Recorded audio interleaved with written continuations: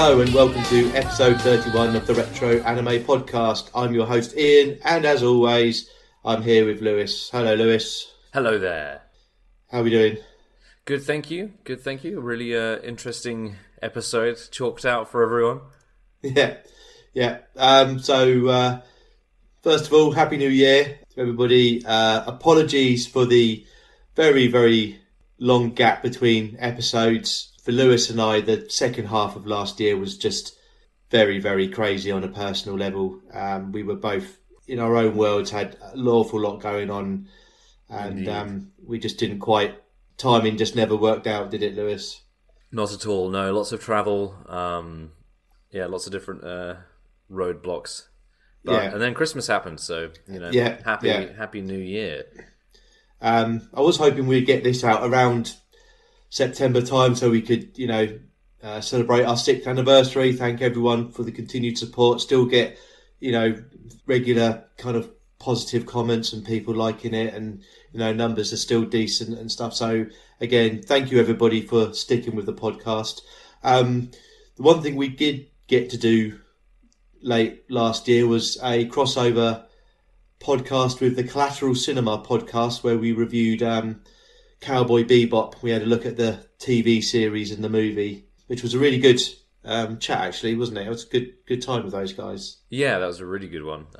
Really constructive. It was great to kind of like share like the vocal space as well with like three other people at once. It got a lot of cool discussions going. Yeah, it was good, and we will definitely collaborate with those guys again at some point in the future. We've bouncing a few ideas about, so listen out for that. So today I've picked a couple of OVAs though. I've just got this kind of pot of stuff that I wanted to talk about at some point over the course of the podcast's sort of history, so I've kind of picked two out of that. So a couple of unreleased OVAs, Toei and Yagami Kun's Family Affair. I picked these two because they both, for me at least, I saw them a long time ago. I haven't seen both of these OVAs, maybe 15, 16, sort of mid to late 2000s. But they were kind of intriguing for their own right. And these are both obviously your first time viewing these, aren't they, Lewis? Indeed, they have been. And we'll dig into a little bit of history, certainly from my point of view, when we get into the reviews. So let's crack on.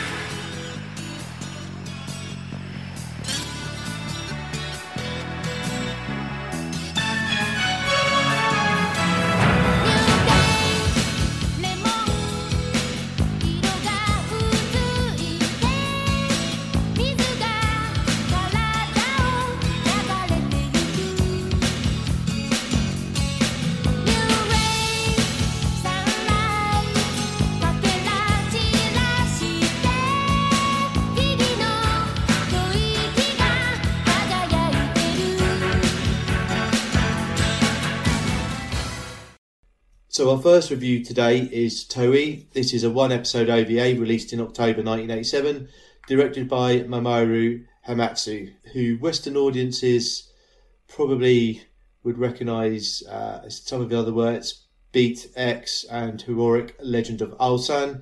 Animation production was by Gallop. It was based on a manga by Atsushi Kamijo and ran from April 1985 to March 1987. It was never released officially, but there is a very nice fan sub taken from the Japanese Blu-ray released by the Orphan fan subgroup. A brief synopsis.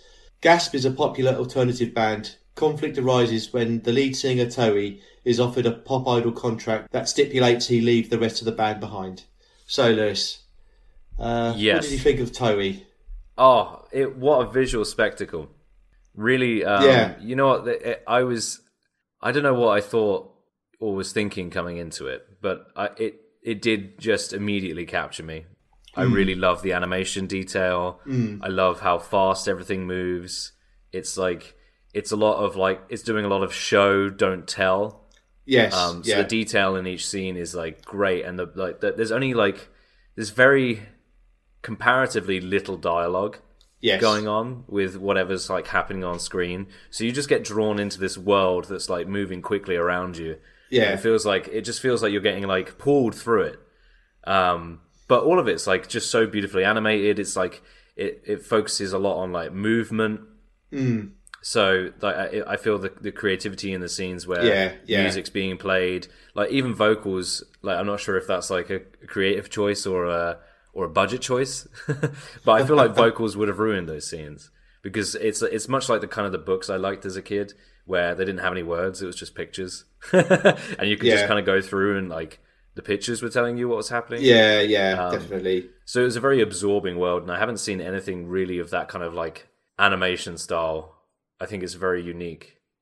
Certain like moments in old animation pieces where they put a lot of effort or they outsource it to the studio to focus on a certain amount of time. You get like a certain fluidity to that, but it almost feels like, how would I put it? Like, what's the name of the director who's got a very stylistic approach to like comic strip storytelling, as if the story is being told and you're facing the scene as like a part of it. Fantastic Mr. Fox. Why am I forgetting his name? Wes Anderson. Yeah. It's not. I'm not saying it's got the same like color structure and scene structure, but it feels like very nuanced in the way the camera moves through, and focuses on the way the scenes move through, and the animation focuses on movement of like hands playing a guitar, or it could be something as simple as like leaving a note on the desk. So it's just very like artistically, it pulled me in. Yeah, because it is an interesting piece because it's a story that you can well believe kind of happens with fledgling bands and, sort of tyrannical, selfish music producers and band managers and, who are always just looking to cash in on the next hot thing. But at the same time, it does kind of feel like someone actually just wanted to kind of put a load of music videos together. And really wanted to animate, and I get that, and there's this kind of story that strings it together because but I quite like the fact that it's this kind of snapshot in time. Yeah. You're just transported there. Yeah. Yeah. Because Justin Tzavakis did one of his buried treasure articles on this maybe 10 years ago, which I read after I saw it for the first time, and because one of the things he describes in there, which is quite interesting, which now that having actually been to Japan as well, he says it paints like this really kind of picture of everyday Japan almost. It's a real era piece. Yeah, 100%. You are pulled into the world with definitely the detail of each scene and the way life moves around. I would agree with that. Because from a character point of view, because it's only 55 minutes, it's not a particularly long OVA. No. But it's how it portrays that whole character of Toei. Because he comes off as a bit of an arsehole, really, doesn't he? He's a bit 100% narcissistic, a bit nonchalant. He's absolutely in mega demand, and he's just not bothered by it. And he just has this kind of lonely drifter sort of vibe about him. The mysterious, handsome, like got everything going for him. Yeah, fight the system. Yeah, like they're the what I really guiltily like about this is where I'll complain in like past podcasts about there being like no character arc. Yeah. There are none. There are no character arcs here, really. No. But the story arc is perfect because the characters don't need to change because like because there's so little dialogue and so little character building, everything's presented to you in scenes. So the scene tells you a little bit more about them, about their values and stuff like that. So you're attached to them on like a first meeting thing. So you don't have to actually sit through hours of their dialogue to discern the exposition or hidden trauma of their character. They just are who they are presented to be. Yeah. So it's almost like being taken down a Disney ride rather than exploring a maze of, like, you know, a character's background. So that the actual arc of the story itself, like, I mean, I wouldn't say the music in any way is particularly special. No, I agree. I wouldn't say any of the characters are particularly special. Yeah. But like each and every single one of them have their track line in this, Yeah. and Yeah. they're all perfect. It's the exact dynamics you need. They're like the overarching producer manager who abuses a position of power to get what they want. You know what their values are, and you know what they're after. Toei, who's just like this, you know, kind of like I don't care badass all the way through. Yeah, yeah. And still gets the plot line he wants, or like, you know, has Yeah. fought for. But, you know, and I think that's what I would say. Like, I don't know why I'm raving about this so much. I just particularly like, this is probably one of my favorite ones I've watched for a podcast, or for this podcast, since really? Vampire D. Since Vampire D, I'd say. Right. Yeah. Wow. I just found it that unique. It is a very, I have to agree, because I never seen anything that's quite like this. One with the music, and like just that, you know, beautiful sort of depiction of the music videos and people dancing and whatever. Yeah. Have this microcosm of somebody's life, you know, kind of played out so well. It's very, very, yeah, it's really, really unique. There's no flight of fancy in it at all. It's very, very grounded, like, which is really unusual, even for a lot of slice of life type anime. To be this kind of almost true to life and this grounded is really, really rare. Yeah. I would say it's one of those, it's like stumbling upon something that's like, oh, wow, now you can see it was way ahead of its time. Yeah, definitely. Yeah. Like, it's an era piece, but like it's like a time capsule. Yeah. In that way, where it's perfectly preserved. It's like it was destined to be ahead of its time in its presentation and stuff like that. There are a few tropes and, you know, stupid things about it, but altogether, like, as a period piece, visually, some of the most enthralling stuff you could probably watch. Yeah. It definitely has an impact. I mean, it must have been mind-blowing in 1987. Yeah, absolutely. I mean, they've even got like because the love is there in every scene. Yeah. It's like it's not like, you know, it's not this low budget smut anime that we'll get into in a minute, but it is that, you know, even the iconic moves where they're in the final moments where, I mean, I don't really want to spoil it. I think it's that good. Yeah. But there's just, you know, the iconic animation of rock moments and stuff like that, and the juxtaposition, and no one really gets punished. Yeah. Everyone kind of wins. Everyone gets what they want. Like, yeah. And it's like, and then, you know, there's no real antagonist in this, is there, as such? No. The system is the antagonist. It's just like... Yeah. And everyone's got their own view of the system. Yeah, because, I mean, like, things you were saying, like, with the show not tell, there's lots of, like, really kind of symbolic little visual details in it. Like that bit where the gas poster peels off the lamppost when the concert's cancelled. You know, it's like, the concert's cancelled, so the poster's peeling away off in the wind, and there's this bit where they Toei and I think it was Sonoko, where they're kind of talking, or there's like mood and it's in place cards, you know, black and white cards that come up to say what's going on. I mean, it's little touches like that are really, really deft. Really, really deft. Yeah, it's like it trusts the viewer. Yeah. To pick up on the nuances. Yeah. Because even in and that's difficult from, I guess, even further from an animation perspective, something that moves so fast. Yeah. It's because like it's never said outright the Katao is the one responsible for cancelling their gig. Yeah.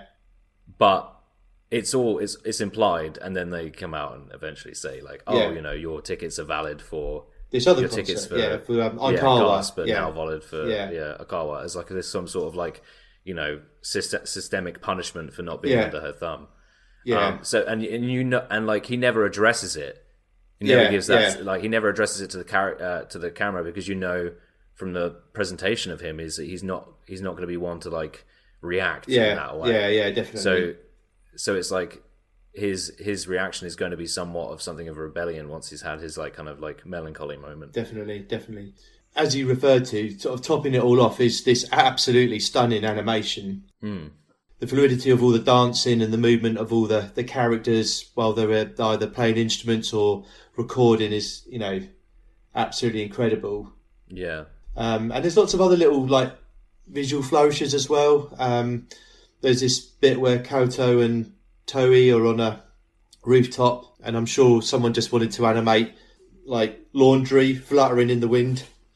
Yeah, they really wanted to show it off, and they're like, wow, there's going to be so much like time to do detail on something like this. Maybe I'll be able to get something in for my showreel. Yeah, exactly, for my next animation gig. Like take your winnings. Yeah, exactly, because there's loads and loads of really, really kind of nice detail in all of that. Really, really nice detail. As good as it all is, I have a couple of little things that do kind of bug me about it as well. The relationship with Nia, who's this kind of weird cat girl that hangs around with Toei, that whole relationship's a bit odd. She's obviously very young. The end credits show in this schoolgirl outfit. She's really protected of Toei as well, and she has this rival with Sonoko, who's like another friend of Toei's that hangs around, and they all share the same bed sort of thing. That was a little bit, I don't know, it was just a bit weird. Yeah, I'd agree. I mean, I think I had a problem. I was worried about it at the start, but then it doesn't, because you said it's quite grounded. Yeah. And it doesn't really explore it, and it only kind of like, she's just kind of this like supporting groupie character, but everyone treats her in an adult way. Yeah. And he's like an older brother. Yeah. And then he goes out of his way to call her a friend just to clear the kind of like thing. But I think what I like about it is it allows you to kind of make your own mind up about the characters and their relationships. So I kind of forgave that for that. There are some like kind of odd moments that they don't stand up to today, but I would say overall, because I basically overcame that like kind of fear about it after about halfway.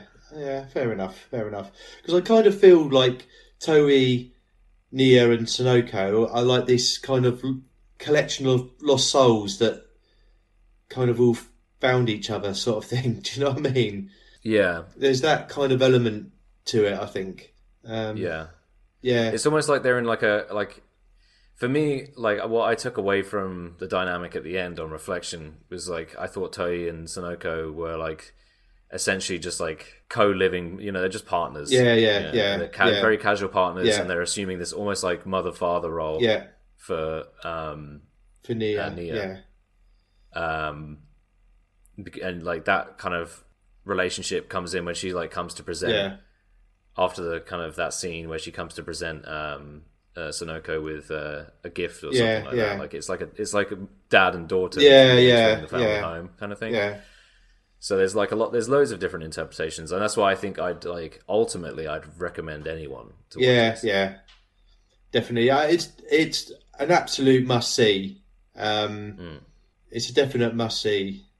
It's so kind of unique. And interestingly, I got my notes here, but I had a bit of a problem with the ending when I watched it. But like talking it through with you, I think because it is that kind of snapshot of time, that actually maybe I can forgive, because it's got a bit of a non-ending, but I can reconcile that because it is this snapshot in time, and it's nothing more and nothing else. You don't need to know what's gone on before, and you don't really need to know what's gone on afterwards. It's just this, so... Yeah, it's like getting dropped off at the station. When the final scene hits, you're like, wait, don't go. And then you realize that that's probably perfect. Yeah, that's definitely. Any longer, I think that's the real gem. This is probably the cherry on top of the icing on the cake for this, is the fact that it's one of those things that it leaves you don't leave it behind. You're absolutely. Like, the ending feels hollow to begin with, but on reflection, it's like, you know what? I couldn't fold it. I don't think it could have ended any other way. I'd be upset if it did. Definitely. Yeah. No, I agree. wholeheartedly. So one last thing before we move on to our ratings in this. I kind of referred to this in several episodes, but Aikawa rides a Yamaha TZR 250 1KT because I love in these 80s and 90s OVAs where they have these absolutely perfect depiction of Japanese sports bikes, which I was a massive fan of at the time. The 250 400cc sports bike categories were amazing they're coming out at the time. So I always like, look, it's one of those. Oh, look, it's one of those. You know, so that's the detail in every scene. You know, it's beautifully crafted. So that did make me smile as well. I'd give this like an 8. I think. Yeah, I'd give it an 8.5. Yeah, it's short, it's sweet. I say a few little kind of niggles with it, nothing big, but it is absolutely must see though. Because I think everyone is going to have a fundamentally different. Yeah, I agree. And just because of how much show don't tell is there. Yeah. So I'd be very interested in it's one of those. I think it's one of those. It will be one of those anime pieces that I recommend people watch, and then I'd love to discuss. Yeah, definitely.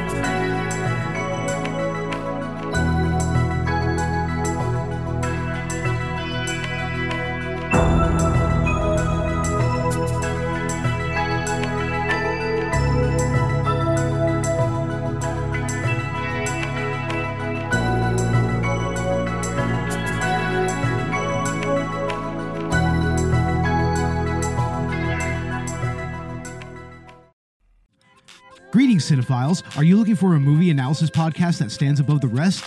Then look no further than Collateral Cinema, the only movie podcast that matters. We analyze good movies, we analyze bad movies, and yes, we also analyze the in-betweens of the world of cinema. So if you like what you hear, find us on Facebook, Instagram, and Twitter.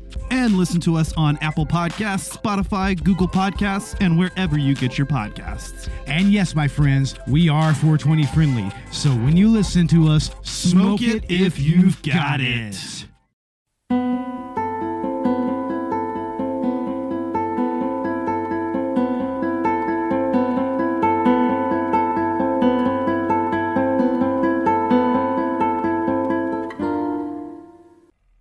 Our next review is Yagami-kun's Family Affairs. This is a 3-episode OVA released in 1990, directed by Shinya Sadamitsu, who did Dragon Half, which we have reviewed on this podcast before, Birth, Gakuseiba and Shinesman. It was produced by Kitty Mitaka Studio and Production IG. Again, it's based on a manga by Kei Kusunoki that ran from 1986 to 1990. Kusunoki would go on to write lots of horror manga for the next 20 years after Yagami's Family Affair. Never released in the West, but there is a fan sub available. Okay, so a synopsis. Yuji Yagami is a high school student with an unusual problem. Yuji has developed a crush on his mother, Nomi, who is abnormally youthful in both her looks and mannerisms. Nomi, however, is oblivious to Yuji's Oedipus complex and unknowingly tempts him with her overly passionate displays of affection to both her husband and son. The situation is further complicated when Yuji receives a love letter from someone else on Valentine's Day. So, this is something completely different. I have to say, what an extreme juxtaposition. Yeah, I know. That's why I picked these two.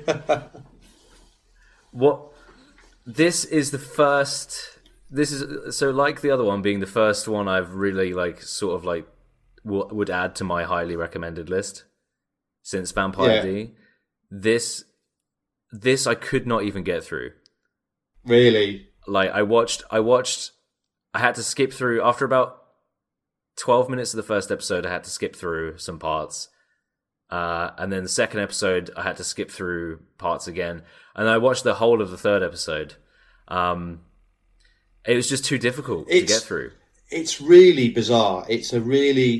I would argue that the 20 years of writing horror manga after that Kusunoki's best work was this. This is the best work of horror I have seen.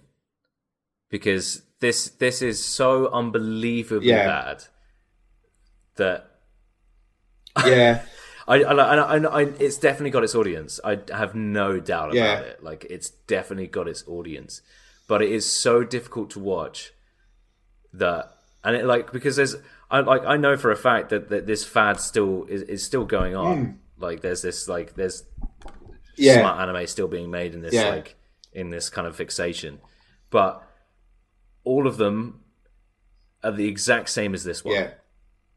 They're all just fundamentally fucked. Yeah. And you're gonna have to bleep that one out, but it is just that bad. Yeah. I really wanted to give it a go, and I was like, you've got to give it a go for the podcast. You've got to like at least watch a substantial amount to have an informed opinion. Yeah. But everywhere I skip to, it's the same joke repeated. Yeah, it is. In a different light, and it's just blissfully happy with its own discomfort that it applies, and it's just the same discomfort cycle every like 5 minutes within the episode. Not even that, every 30 seconds.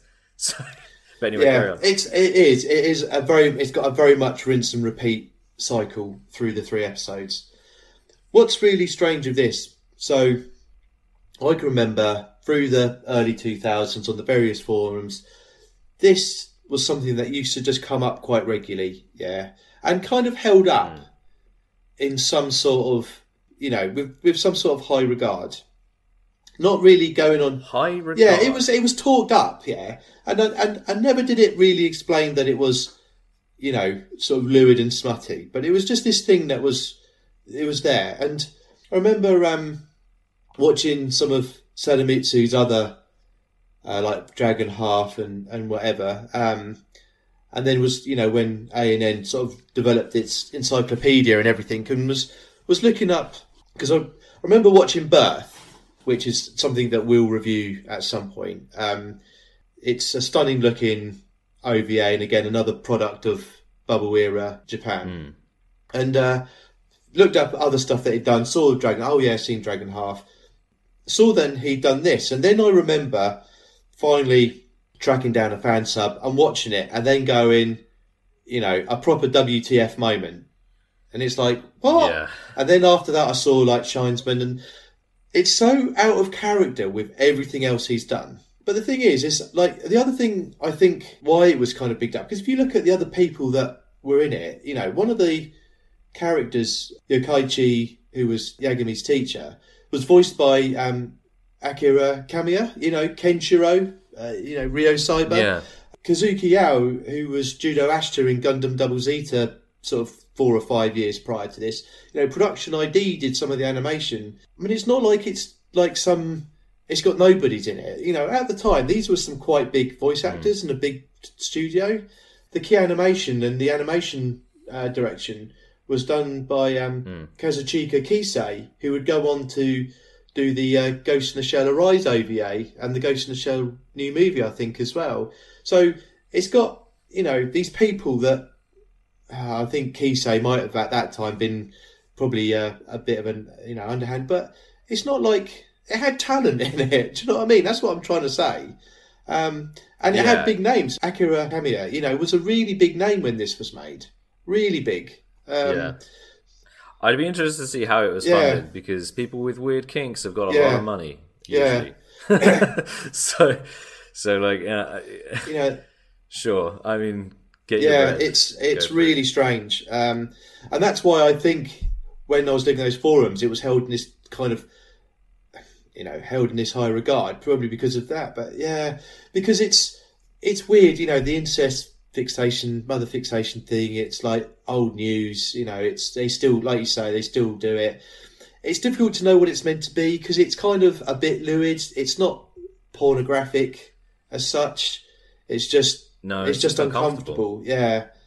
In every episode and within every like 15-second beat rhythm, it's just uncomfortable to watch.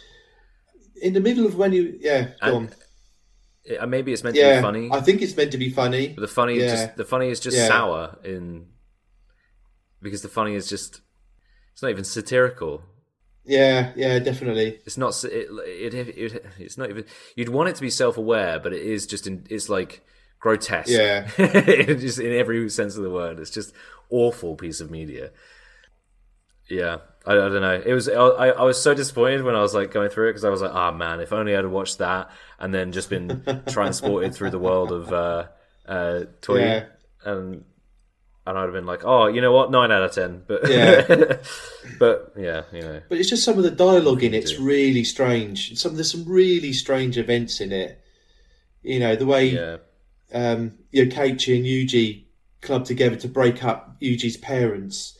Nomi describing Yuji's penis size to the teacher Yokkaichi. Stuff like that's that. What it's it is. Really bizarre. It's just like it's fulfilling a very.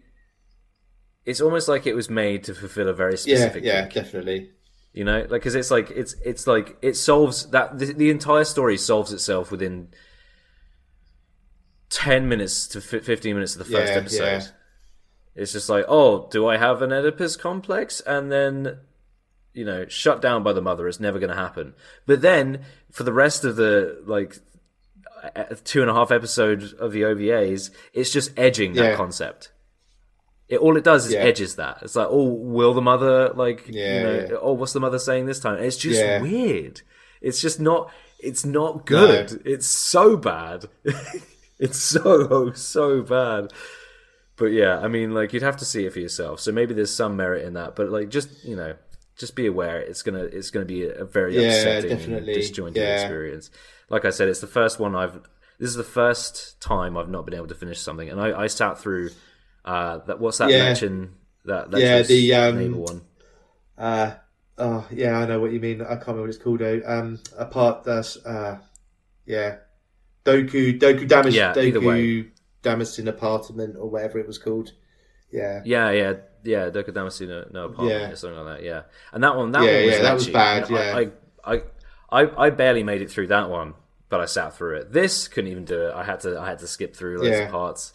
I had to go just try and establish narrative scene by scene as exactly as I expected it to be. So difficult. Yeah, and it's because it's got this weird structure because each episode's kind of split up into these 3 little vignettes, which, like I say, keep kind of repeating themselves. There's this bit where there's this new character who gets Ikari, who gives a love letter to Yuji, but the way her name is spelt means you can read it as a boy's name. So there's all this really uncomfortable kind of homophobia. The fact that everyone thinks he's got this love letter from a boy, which is especially in this day and age, it's really, really awkward and really inappropriate sort of thing. And then at the end, like I say, it has this kind of rhythm of the school kids making a joke about Yuji and then him flying off the handle and either hitting him with a bat or blowing him up with a bazooka or something. And then this other character gets introduced, Katsuko, who has the hots for Yuji's dad and then tries to break up Nomi and Yagumi's dad. And they kind of team up. And then there's this weird bit at the end where they're kind of on the street and there's this big argument. And then all of a sudden it ends and he's suddenly over the complex. And, structurally it's just a mess. Yeah.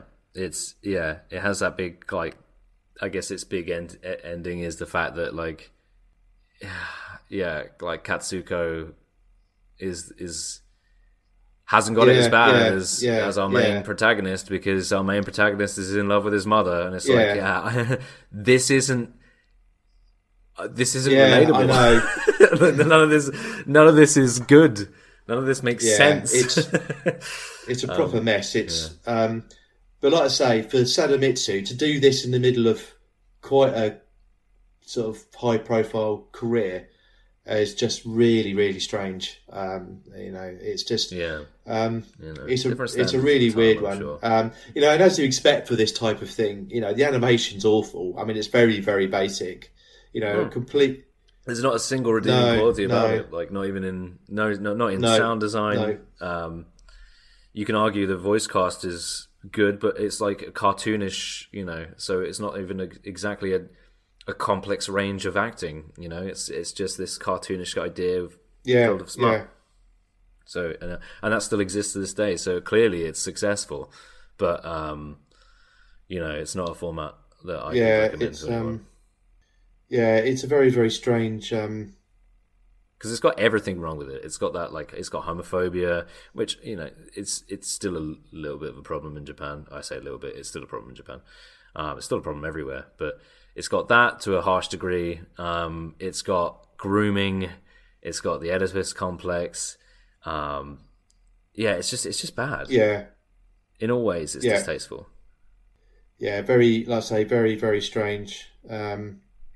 It just doesn't really have any redeeming features. Oh, it has one redeeming feature. No. One redeeming feature. What's that? Ikari, the Yuji's love interest, rides a Yamaha TZR 250 3MA, which there you go. So that's the connection between these two anime pieces. Do you know what? I didn't remember that until...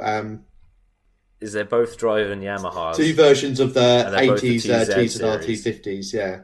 The 3MA, the reverse cylinder, it's still actually a bike I would like to own today. It's a fantastic bit of kit. There you go then. That takes it from a 1 to a 2. Yeah, and Ikari is the most likable character. Yeah. So maybe that's like some sort of hidden meaning thing. It's just like the only redeemable character in that drives a Yamaha TZR series. But it's a strange nothing. There's no redeeming features in it. No.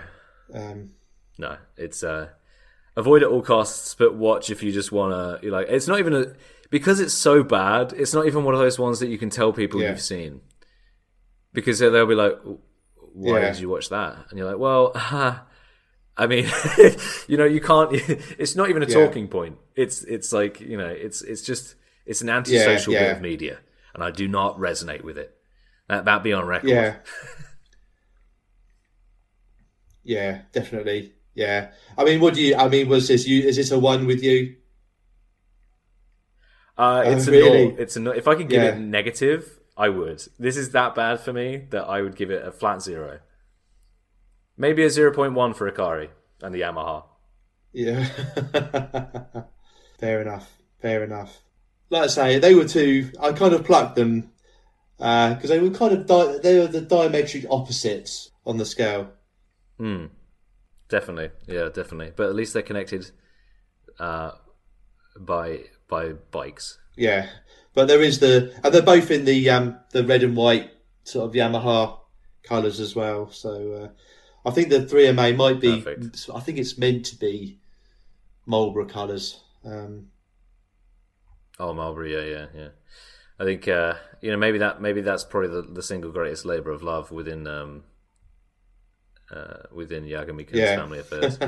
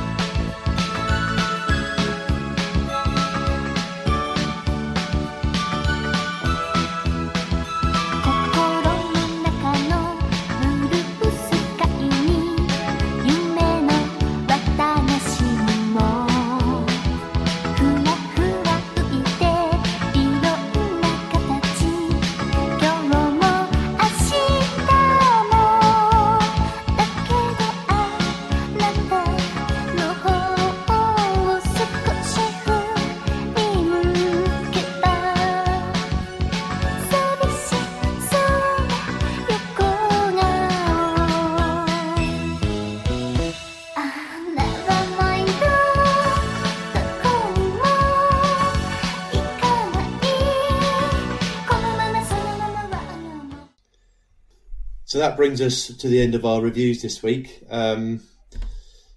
So next time, a couple of films. One, Penguin's Memory, Shiwasa Monogatari, and Bremen 4. So they're kind of like war films with animals as the characters. They're both quite unique. Penguin's Memory, especially. That's I'm looking forward to seeing on that one. Well, I did a whole essay on animal symbolism, so when I get into it, if there's any symbolisms to be drawn, excellent. We'll take a look. Right. Where to find us? You can us? Find us on Twitter at Retro Anime. You can find us on most podcast hosting services: SoundCloud, iTunes, Spotify, TuneIn, Stitcher, Overcast, blah blah blah blah. We're on pretty much everything. Amazon Music. Please like, subscribe, leave us a review. I'm fairly regular user of the Anime UK news forums, where my username is Organ. Also, please follow my Mecha podcast, Retro Mecha Podcast, on Twitter at Retro Mecha, and the same hosting sites as this. I think that brings us to the end of our reviews, Lewis. Indeed. Do you have anything you'd like to say in summary of them?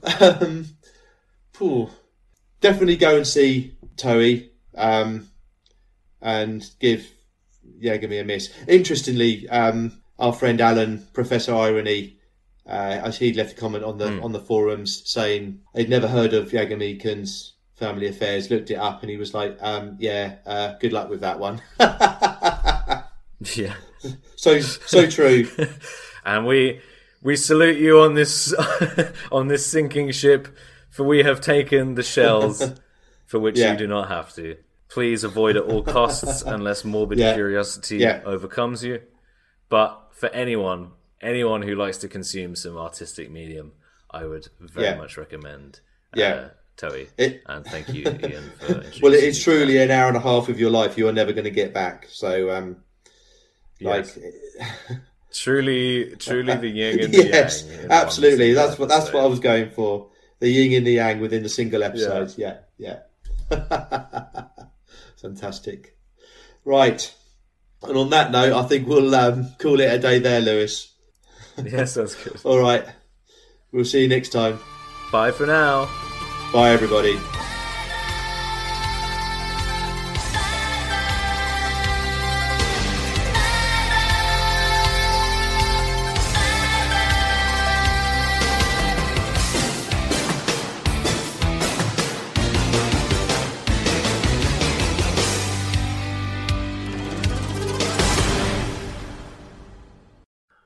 The opening and closing music of the podcast is the opening theme to Brave of the Sun Firebird, copyright to Sunrise Studios. All other music used within the podcast is copyright to its respective creator.